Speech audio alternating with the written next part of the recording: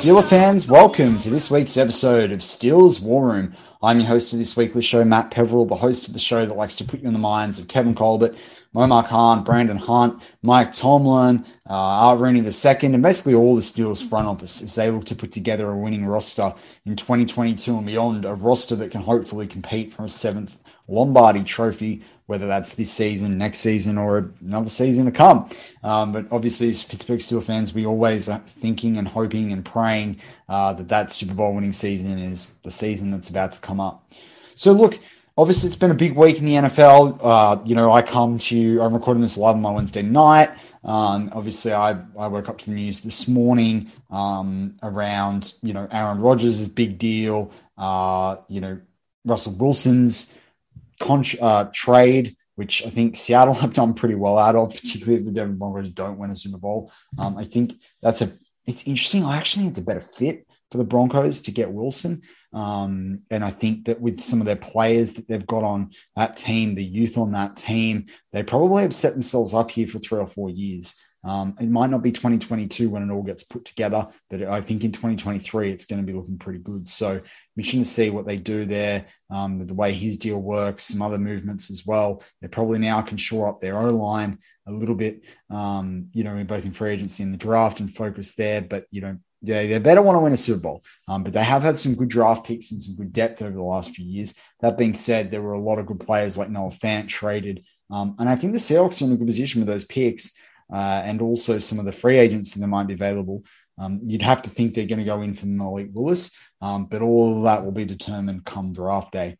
But so in today's show, I want to talk about Combine.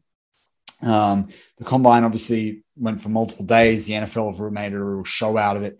It's one that I love, but it's become a lot harder with the way they've split these positions out so much. And considering I'm on the other side of the world. And so it catches me at the end of the work week, in the middle of my day, and then it hits me over my weekend. It hit me when I did the Touchdown Under show this week that I host with, and I had Shannon White on as a guest.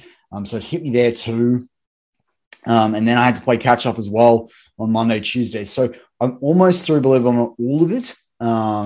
Some of that's helped by the fact I've got a back injury at the moment, so I'm up through the middle of the night, so I've got to wake up constantly to treat that, and that means I'm sort of awake, and I've been able to watch a little bit on replay just to stay on top of it. But I've got a little bit more I need to do around safeties and cornerbacks, but I have read through obviously all their stats. So in today's show, I wanted to talk about some of the successes. There are obviously some really awesome stuff in the Combine. I also wanted to talk about some surprises there. I don't necessarily think that we need to talk about people that failed so much. I think that's not really of benefit. But there were some surprises, some good and bad ones. And Jeff Hartman likes the winners and losers. So I want to take winners and losers. So what we're going to do is we're going to look at some of the overall feedback from some of the supposed experts, in the draft, we're sort of saying. And then I'm going to talk through some of the things that stood out for me, some things to note from the Steelers.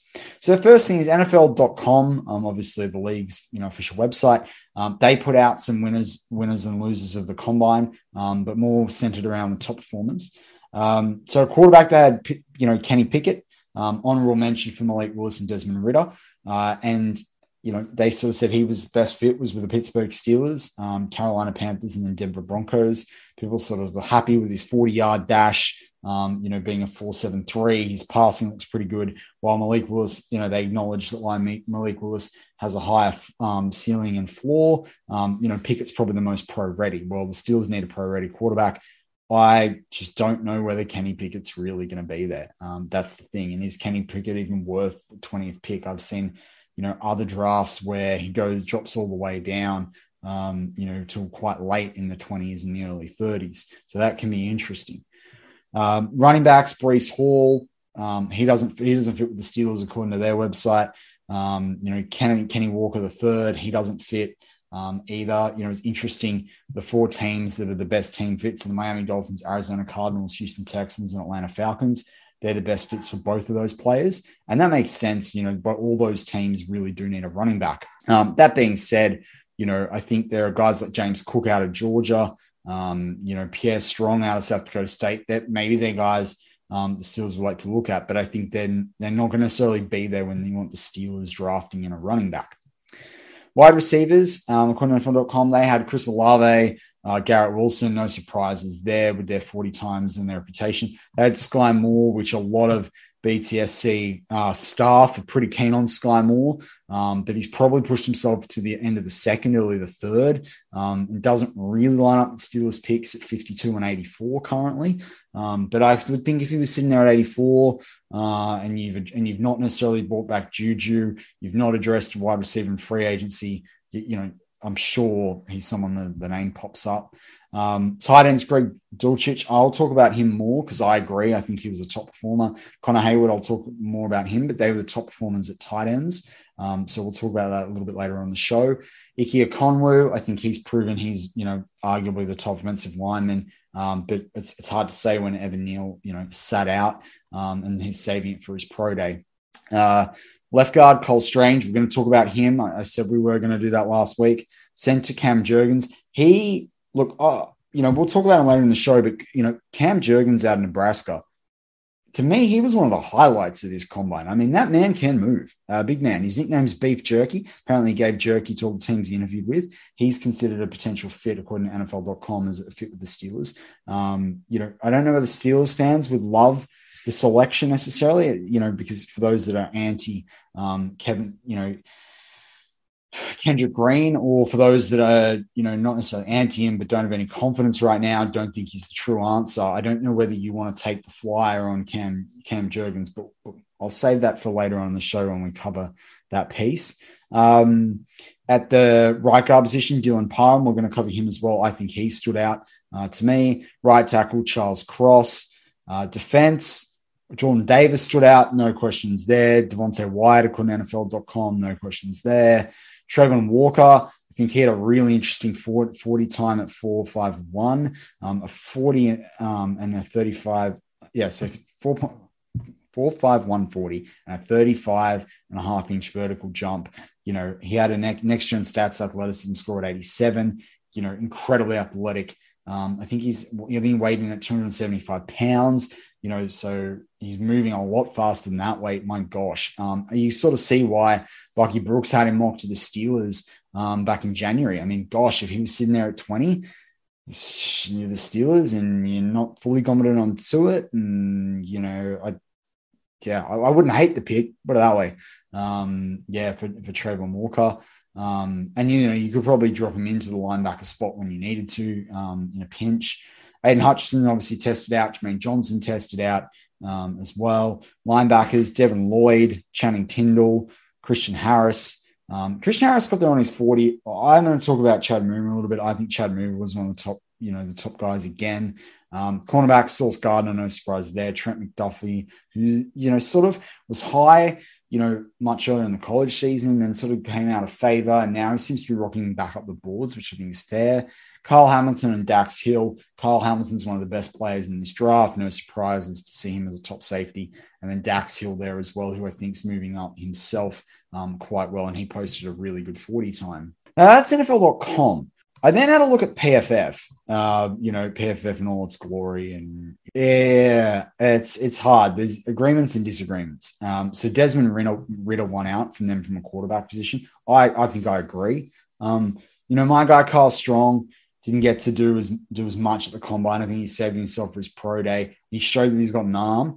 A couple of wide receivers let him down there, but then he threw really low as one of the tallest quarterbacks in this draft. He threw a lot of passes low, and I think he's trying to put too much on it or too little on it. I think it's the same thing with the Senior Bowl, and so I think this draft process might be getting to him a little bit. And I think hopefully during his pro day you start to see that ease up. But he's going to have a good pro day if he wants to be considered a top 50 player in this draft. Or get drafted at least in the top 50. They had the loser of Kenny Pickett due to his hand size. I don't know, PFF, we all know what they like with some numbers, so I'm not going to, that's what they're basing on, fine. Winner, Breece Hall, I think he's proven he's a top running back. They had Kyron Williams, as the loser. They had Christian Watson as a winner. I don't think anyone can argue with that, that he was one of several winners. They said Treylon Burks was a loser with a 4.55. He's 6'3" and 225 pounds, though. I know he didn't have a great vertical or broad jump, but the guy can do stuff on tape, and that's the problem with the combine. And we'll get there later on the show, is that you've got to actually put things on tape. Cole Turner, the Nevada tight end, was their loser. Greg Dulcich again. So he seems to become a bit of a consensus tight end for everyone. I talked about him early on in the season after he had a couple of really great games early on in the college season. I talked about him on this show briefly because I'd heard a bit of a profile on him. Like, he came off like a 3-touchdown, like 200-yard game early on in the season. It was second or third week. They're playing him a little bit H-back, a little bit wide receiver because he's a converted wide receiver. They're doing a lot with him. Jelani Woods is an honorable mention for them as well. Jake Ferguson as well. They had Trevor Penning. I thought he's quite a standout in the combine for me. Loser Max Mitchell. I think Max Mitchell's had a terrible draft process between the Senior Bowl now and the combine. I think he's really dropped some stock. I think he's probably moved from late day 2, early day 3, right down into a middle day 3 pick. Interior defensive line, Zion Johnson, I think he's a clear winner on the offensive line. They had loser Kenyon Green. I don't know about that. I don't think that, Kenyon Green's 5.22 or 5.24, whatever the 40-yard time really is that bad. Jordan Davis was a winner for them. Loser DeMarvin Leal. I think most people have started to see Leal drop off the radar for them to a degree. Edge defender Trevor Walker was the winner. Loser was Myjai Sanders, which is interesting. I don't think he did terribly, but his 40 could, probably needed to be 10th of a second, even, a fifth of a second faster. So then their linebacker, they had Leo Chenal out of Wisconsin. He was a surprise for a lot of people. Kobe Dean was the loser. I don't think that Kobe Dean lost, but I think people were more worried about his size. Cornerback, Zion McCollum, he tested well. Jermaine Waller out of Virginia Tech, because he ran pretty slow. Lewis Sign out of Georgia. Kyle Hamilton out of Notre Dame. I don't think Kyle Hamilton can be a loser. I think I just think he can turn up and play. I think he'll show that in his pro day. Then I look at it from a Draft Network standpoint. People know I like the Draft Network, regular listener of their shows outside of BTSC. Probably the only other thing I listen to apart from Move the Sticks with Dana Jeremiah and Bucky Brooks. They had winners for the DBs of Tarek Woolen out of UTSA. I think a lot of people were really impressed with that. 6'4", 4.26 in the 40 is just incredible. I agree with them on that. Sauce Gardner was a winner. JT Woods out of Baylor was a winner for them. Losers were Jermaine Waller out of Virginia Tech. That was similar to PFF. Derek Stingley Jr., considering he's still rehabbing from his injury. I've seen Derek Stingley fall, and it's interesting because, some people are like, no, what he does on tape is great. But I've seen other people have a lot of issues with what he does on tape, and he's not going to fit every team. So, it's kind of interesting with him. Winners from a linebacker perspective from the Draft Network: Trey Anderson, Channing Tindall, Christian Harris, Malcolm Rodriguez. They had Jack Sanborn as a loser. That's interesting. I think he's really dropped down the rankings now, but it's worth seen what he'll do at the pro day. Mike Rose out of Iowa State. I'm not fully familiar with him, but he's more of the hybrid safety linebacker, so that's interesting. I think some of us expected, that listen to them regularly, expected JoJo Doman to really test out a little bit more than he did, so that's interesting. He didn't make the list as a winner or a loser.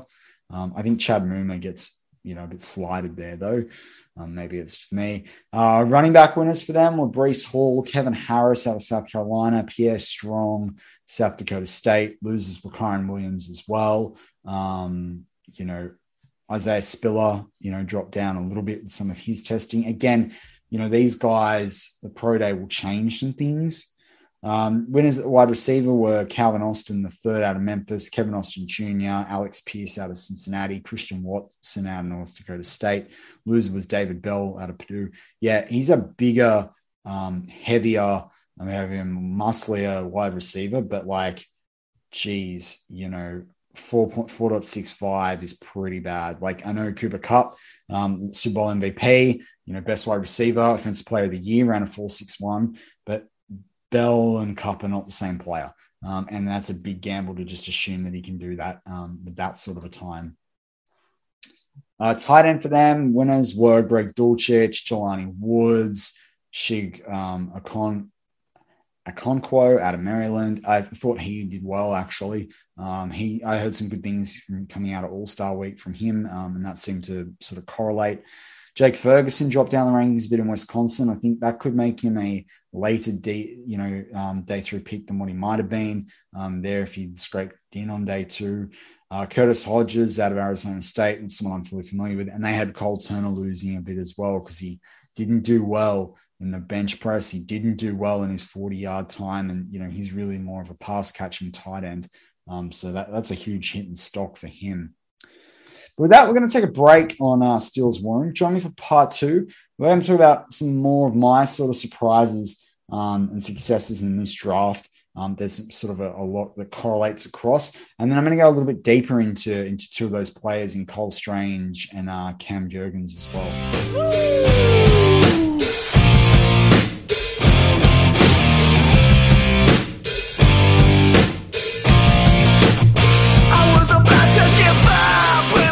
Coming outside the door.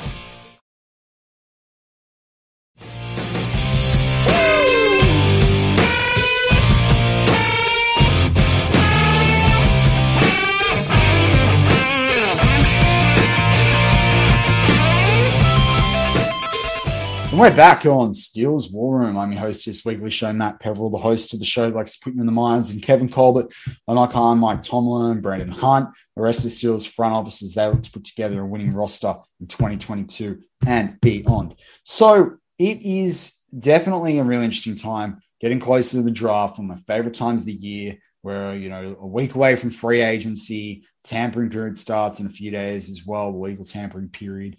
It's all going to go nuts. We'll talk about free agency next week on the show as it sort of hits. It'll be going live, I think the day that this show goes live. So I'll do some, quick predictions and what have you there. The thing that you want to remember before I go into, a little bit more of my thoughts around the combine is there's been a lot of coaching changes. There's been a lot of GM changes. I say this, all the time. This is going to change how people draft. Right? Free agency will change how people draft. The cap moving to 208 million, not 203, which is something that we talked about, back into last year on this show. That is going to change what teams do. You're already starting to see it. Bobby Wagner got released, for example, from the Seahawks when this goes to air. There are different people that this is going to happen for as well. So it's really important that we think about the fact that what you're seeing in mock drafts right now could look very, very different come draft day. We also know that there's trades right before draft day. Think, Miami, think San Francisco last year, think, Carolina Panthers, with the Jets, all these sorts of things. So, this is one of the differences. Philadelphia Eagles, another example, in terms of what's right now versus what actually happens. So yeah, we'll see. And for example, I saw one draft that was based on how the league, one mock draft from the Draft Network that was that they basically did right after combine and before the trades of Russell Wilson, of course, and Aaron Rodgers. But it basically looked at how the league prioritizes positions. And when I did that, it was quite interesting in terms of who fell and where, because right now, we know on draft day, it basically could be that there's a run on cornerbacks, or I've seen quarterbacks. Sorry, I've seen there could be a run on offensive tackles, which puts Trevor Penning to be drafted there. At 6 with the New York Giants. That could be pretty interesting if that actually happens. So this is the thing that you've got to think about with the draft is, where do things change? Because also you've got a bunch of pro days that are about to happen as well. And so when I look at this mock draft, the Jaguars had Evan Neal. That makes sense. Agent Hutchinson to Michigan, from Michigan to Detroit. That makes sense. Kyle Hamilton to the Texans. They're like best players off the board. The Jets then take Ekonwu, Thibodeau. This had Thibodeau to the Giants, had Charles Cross to the Panthers. But again, maybe you see Malik Willis there. Giants, Trevor Penning. So you've seen the Giants double up their defense and offense, really shore up their lines. Trayvon Walker to Georgia makes sense for them. Jermaine Johnson to the Broncos. Now they don't need the quarterback. Ahmad Gardner to the Jets. But remember, the Broncos pick is now the Seattle pick. So they probably do need a quarterback in Malik Willis. But they had Malik Willis in this draft going to Washington. They had the Steelers being able to get Matt Corral, but I don't know whether Matt Corral really still is at 20. We've got to see what he's going to do in terms of a pro day. They had Linderbaum going to the Eagles. Sorry, Steeler fans at 19, just missed out. Garrett Wilson going to the Saints. Jordan Davis going to, the Chargers.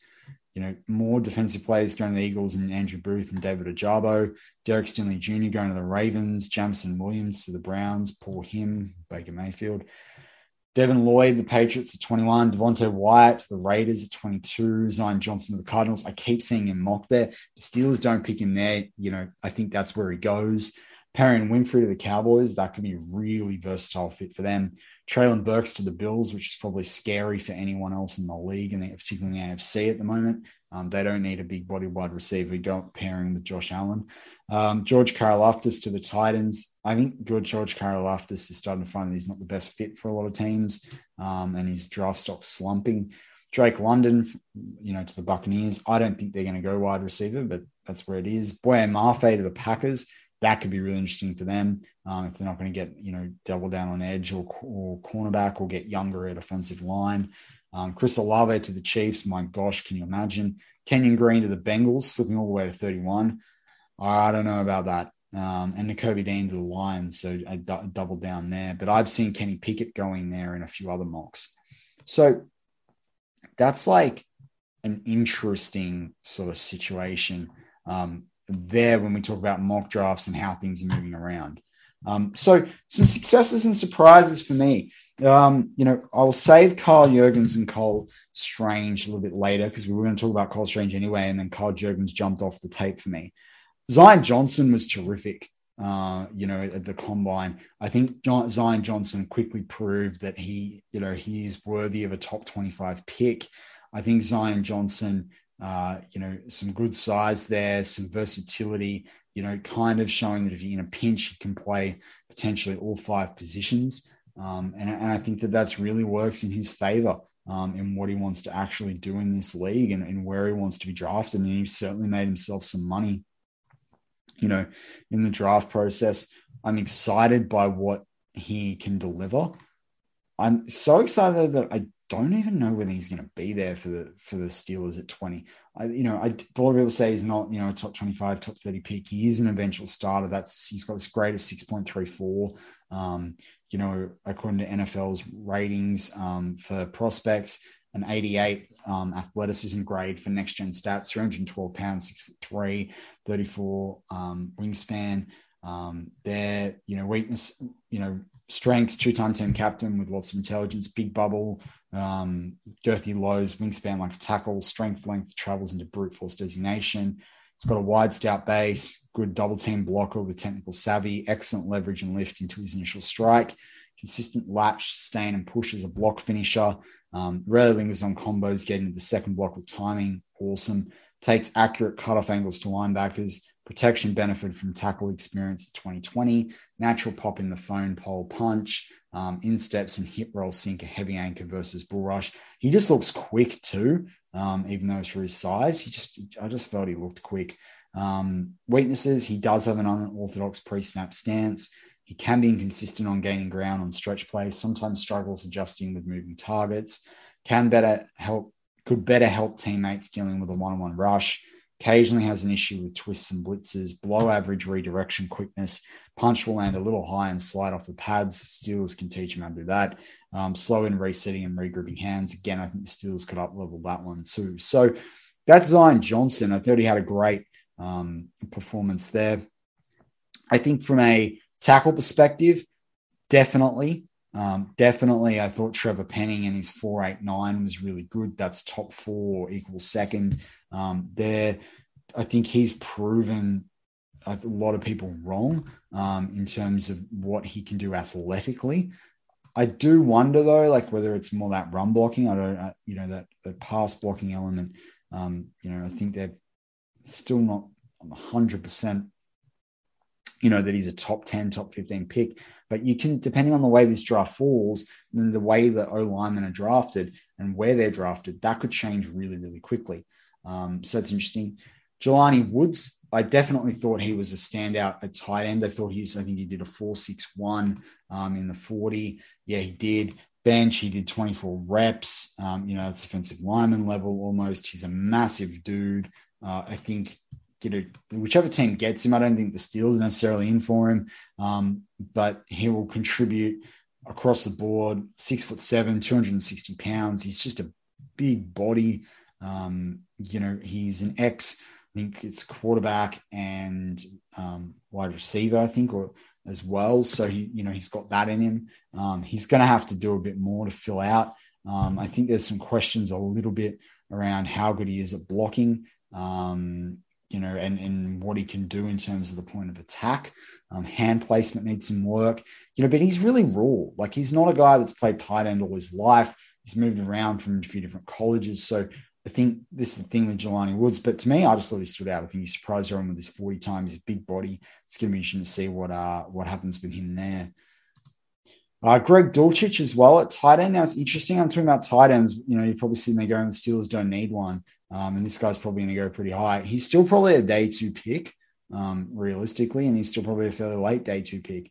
But he could be a really good backup with the potential to be a starter, according to NFL.com. I think he's doing pretty well. Comparison to Trey McKitty, who I think is with the Panthers, which after last year it was. This guy can do some stuff, averaged 17.6 yards in college. I think it was last season. No, for his career. Sorry, I'm wrong. 6'4", 243 pounds. A decent sized guy for Michigan hand size. It's 9 7/8 inches. A lot bigger than Kenny Pickett's. So yeah, he stood out to me as well. I'm not, Dylan Parham stood out for me as well from Memphis. So did Zach Thomas. Obviously Wyatt Davis Devontae Wyatt Davis, combined 2 players there. Devontae Wyatt stood out as well. I think he showed what he can do, and he's going to be really versatile out of Georgia. I mean, Georgia, man, do they breed these defensive guys there. I like what he can do, but so did Jordan Davis. Jordan Davis balled out 341 pounds, and he ran the time that he did there, 4.78, 1.01 of a second slower than Devontae Wyatt. But it's interesting. I had a take on Jordan Davis being, because I'm not for the Steelers drafting him. I don't think he's going to play enough downs for us. And I don't think it's a position that's in that much of a need for us to spend the 20th pick on it, even if he's BPA. And I don't think he'll be BPA at 20 if he's sitting there. He could be taken a lot higher, but even if he's not, I don't think he's BPA for the Steelers. And it's interesting, though, they sort of said he's lost 20 pounds from his playing weight. Of course he's going to run faster. And that's interesting. I still don't think people expect him to ball out. But if he's going to run this weight and, this time, and people are going to start thinking more athletically, does he have the ability to ladder up and actually deliver on that athleticism? And that's where he's going to end up really raw. So I'm not sure this time fully supports Jordan Davis. In fact, this time could be a bit of a blessing, not a curse rather than a blessing. Maybe some Steelers fans go, Matt, still love him, fine. But I love that Travis Jones ran a 4.92. I think that's exactly what he wanted to be running. He still shows up on tape. Obviously, defensive linemen don't need to run 40 yards as well. So a lot of this is more important with their 10-yard time, which unfortunately doesn't get fully split out, on NFL.com, which is disappointing because I would love to compare those. For me, and for context too, Cam Hayward ran a 4.95, there. So, I'm happy for my boy, Travis Jones. As to say, Connor Hayward had a great combine. I think he showed a lot from people. People are like, oh, is he the next sort of Kyle Juszczyk? Had a 4.72, 40 time. I think he's someone that's really gained the attention of different people, and because, lined up at H-back, at running back, at tight end. And I think he even had a couple of snaps at wide receiver as well. So, that's something that stood out for people there as well in terms of what he did. I don't know whether he did the bench or not. I know he did the vertical. I'm just trying to pull up his vertical one. Yeah, 32.5 there. Broad jump. He didn't test on the broad jump. 3-cone. He didn't test in that one either, which is not surprised. 20-yard shuttle, didn't test there either. 60-yard shuttle, no. That would be relevant for him anyway. So yeah, that's sort of interesting from that perspective. Some surprises for me. Alontae Taylor, someone I'm mocking to the Steelers a lot in the 6th round. I think he's out of Tennessee off the top of my head. top 4 in 40 yards, top 10 in vertical jump as well, which I thought was interesting.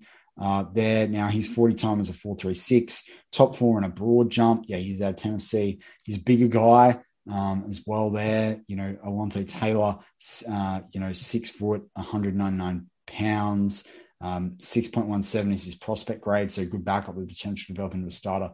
Thing is, his tape doesn't ladder up. A lot of people don't think his tape ladders up to what he did athletically, and that's going to cost him. Still think he's probably got himself into the late in the fourth minimum with what he's done, so that's interesting.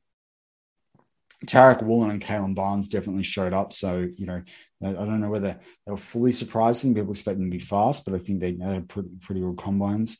Devin Lloyd's 40 time, I thought that was going to be a bit faster, so that's interesting. I don't not love him after that, but I certainly think that could see him fall a little bit. Please, number 20 with the 20th pick in the NFL 22 draft. The Steelers, that's hockey. Steelers pick Devin Lloyd, please. Thank you very much. Troy Anderson certainly did well, linebacker as well. I think he's put his name on people's radar. So has Leo Chenal out of Wisconsin, who we talked about earlier. Nick Cross out of Maryland had an awesome 40. He certainly probably earned himself some money there out of Maryland.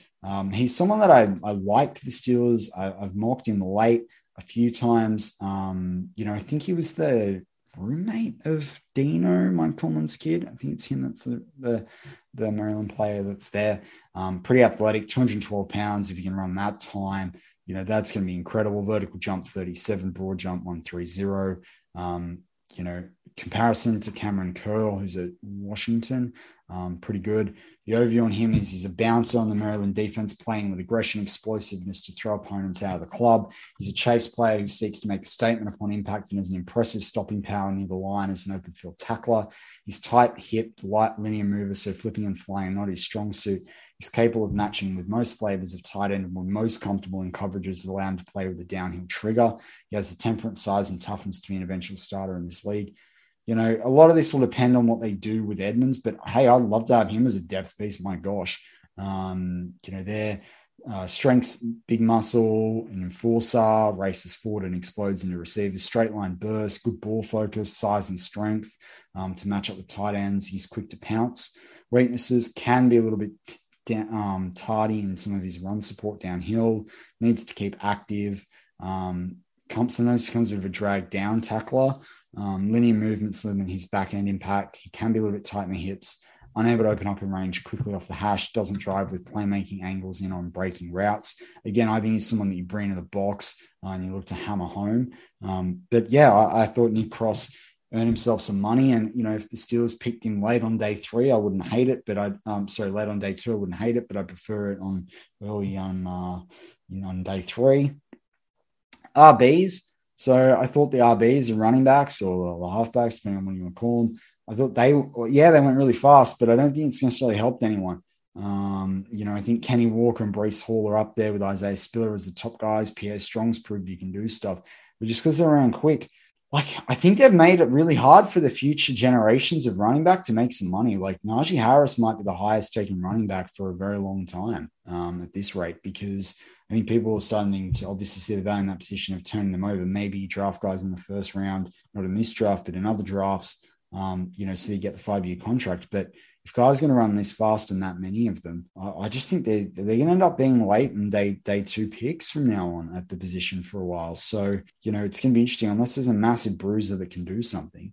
I know Brian Robinson's time, people didn't love that at 4.53. I didn't mind it, actually. I thought, considering the way he plays and who he plays behind and that sort of stuff, I actually thought that wasn't a bad time for him. He is starter quality in this league at some point. He can take a heavy workload. I'd consider him if he's sitting there late. I know he's a bit similar to Najee, but far out, let's just pound and grind, particularly if you're going to start Mason Rudolph at quarterback as well. This is a guy that you might want to bring in if you're sitting there early day 3, late day 2. So that's going to be an interesting one.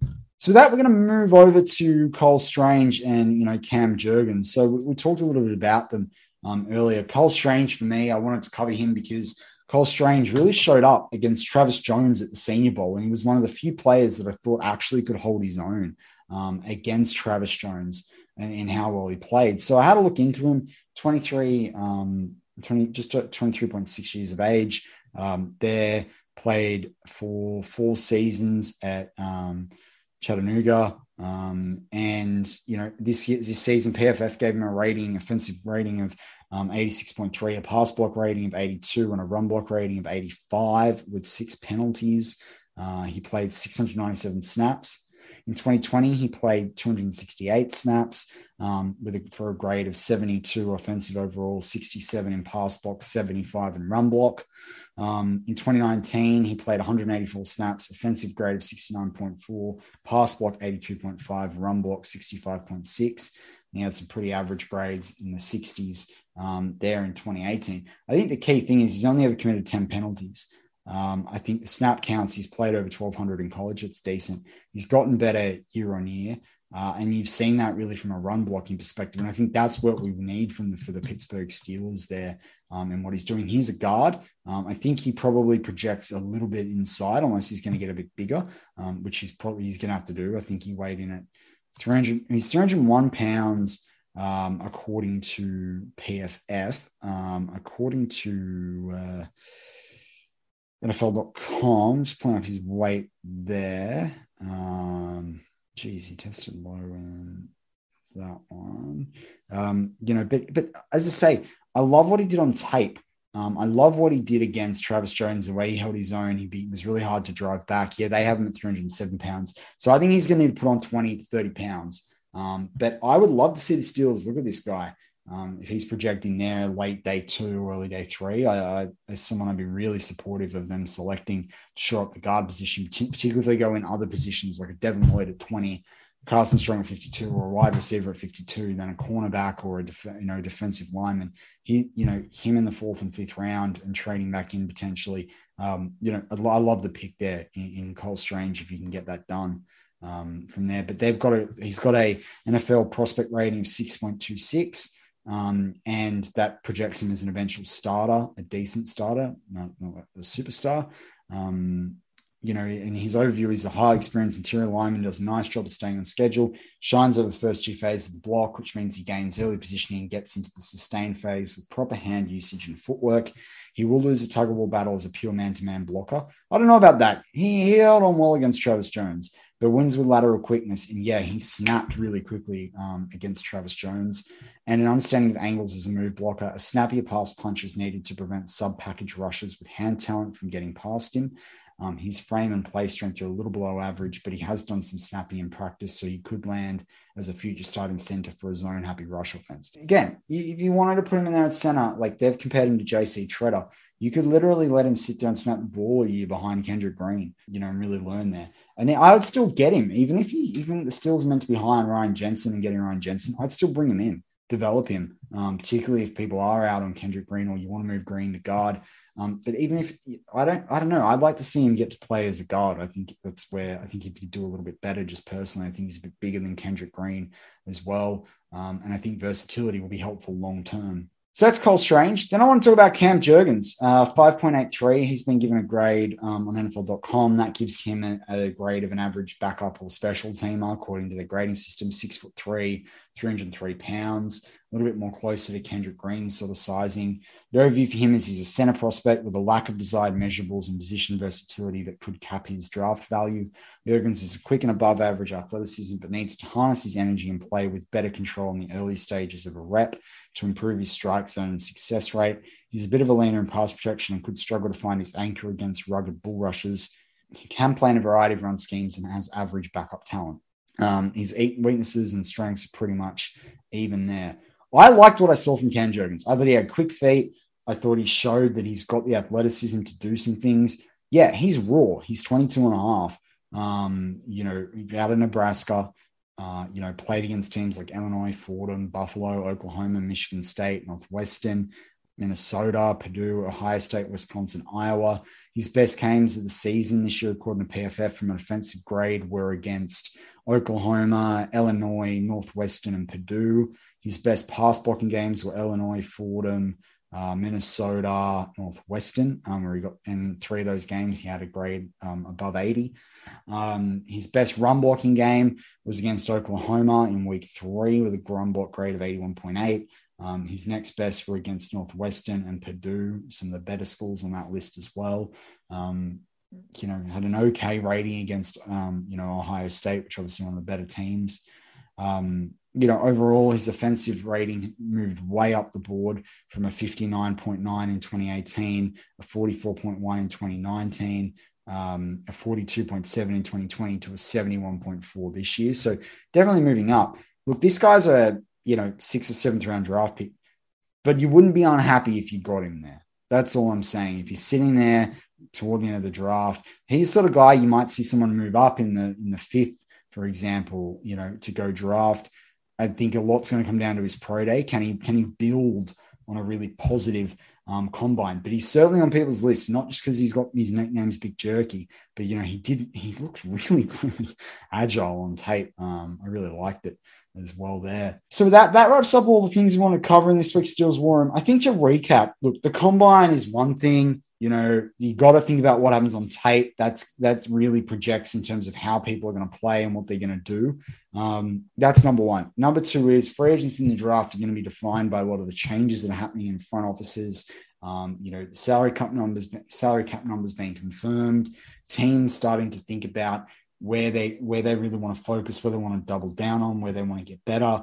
Where are their runs at positions in free agents in the draft, and then that second wave of free agency. There's a lot you're going to get told when you listen to any podcast, any show, read any article, watch a TV show, listen to talkback radio around what's going to happen. And this is a fit for there. There are going to be a lot of surprising things that happen. So just be open to it. And the Steelers are probably going to play it. I think the guys on the preview are going to talk about this. What the Steelers may or may not do. Steelers may take a softly quiet approach, but I do believe there's a plan in place. And I think the thing that the winners, right? Sorry, Jeff Hartman, but the winners, or those that are going to be successful out of this offseason from a team perspective, are the ones that do it with a steady hand and a plan in place and care about scheme, not names and stats. Names and stats are important. Proven pedigree is important. Proven performers are important. But you can't sell out on other parts of the team. And really, they've filled in some gaps with some really good coaches. And that could have a bigger impact on than all, because there's no point drafting a Zach Wilson and then having the Jets do nothing, right? There's no point drafting, really good, defensive players, and having them sit there, in Jacksonville and, be leaking a bunch of points because the offense can't stay on the field. This is the issue. So with that wraps up this week's Steelers War Room. As always, go Steelers and enjoy what's going to be a very interesting week ahead.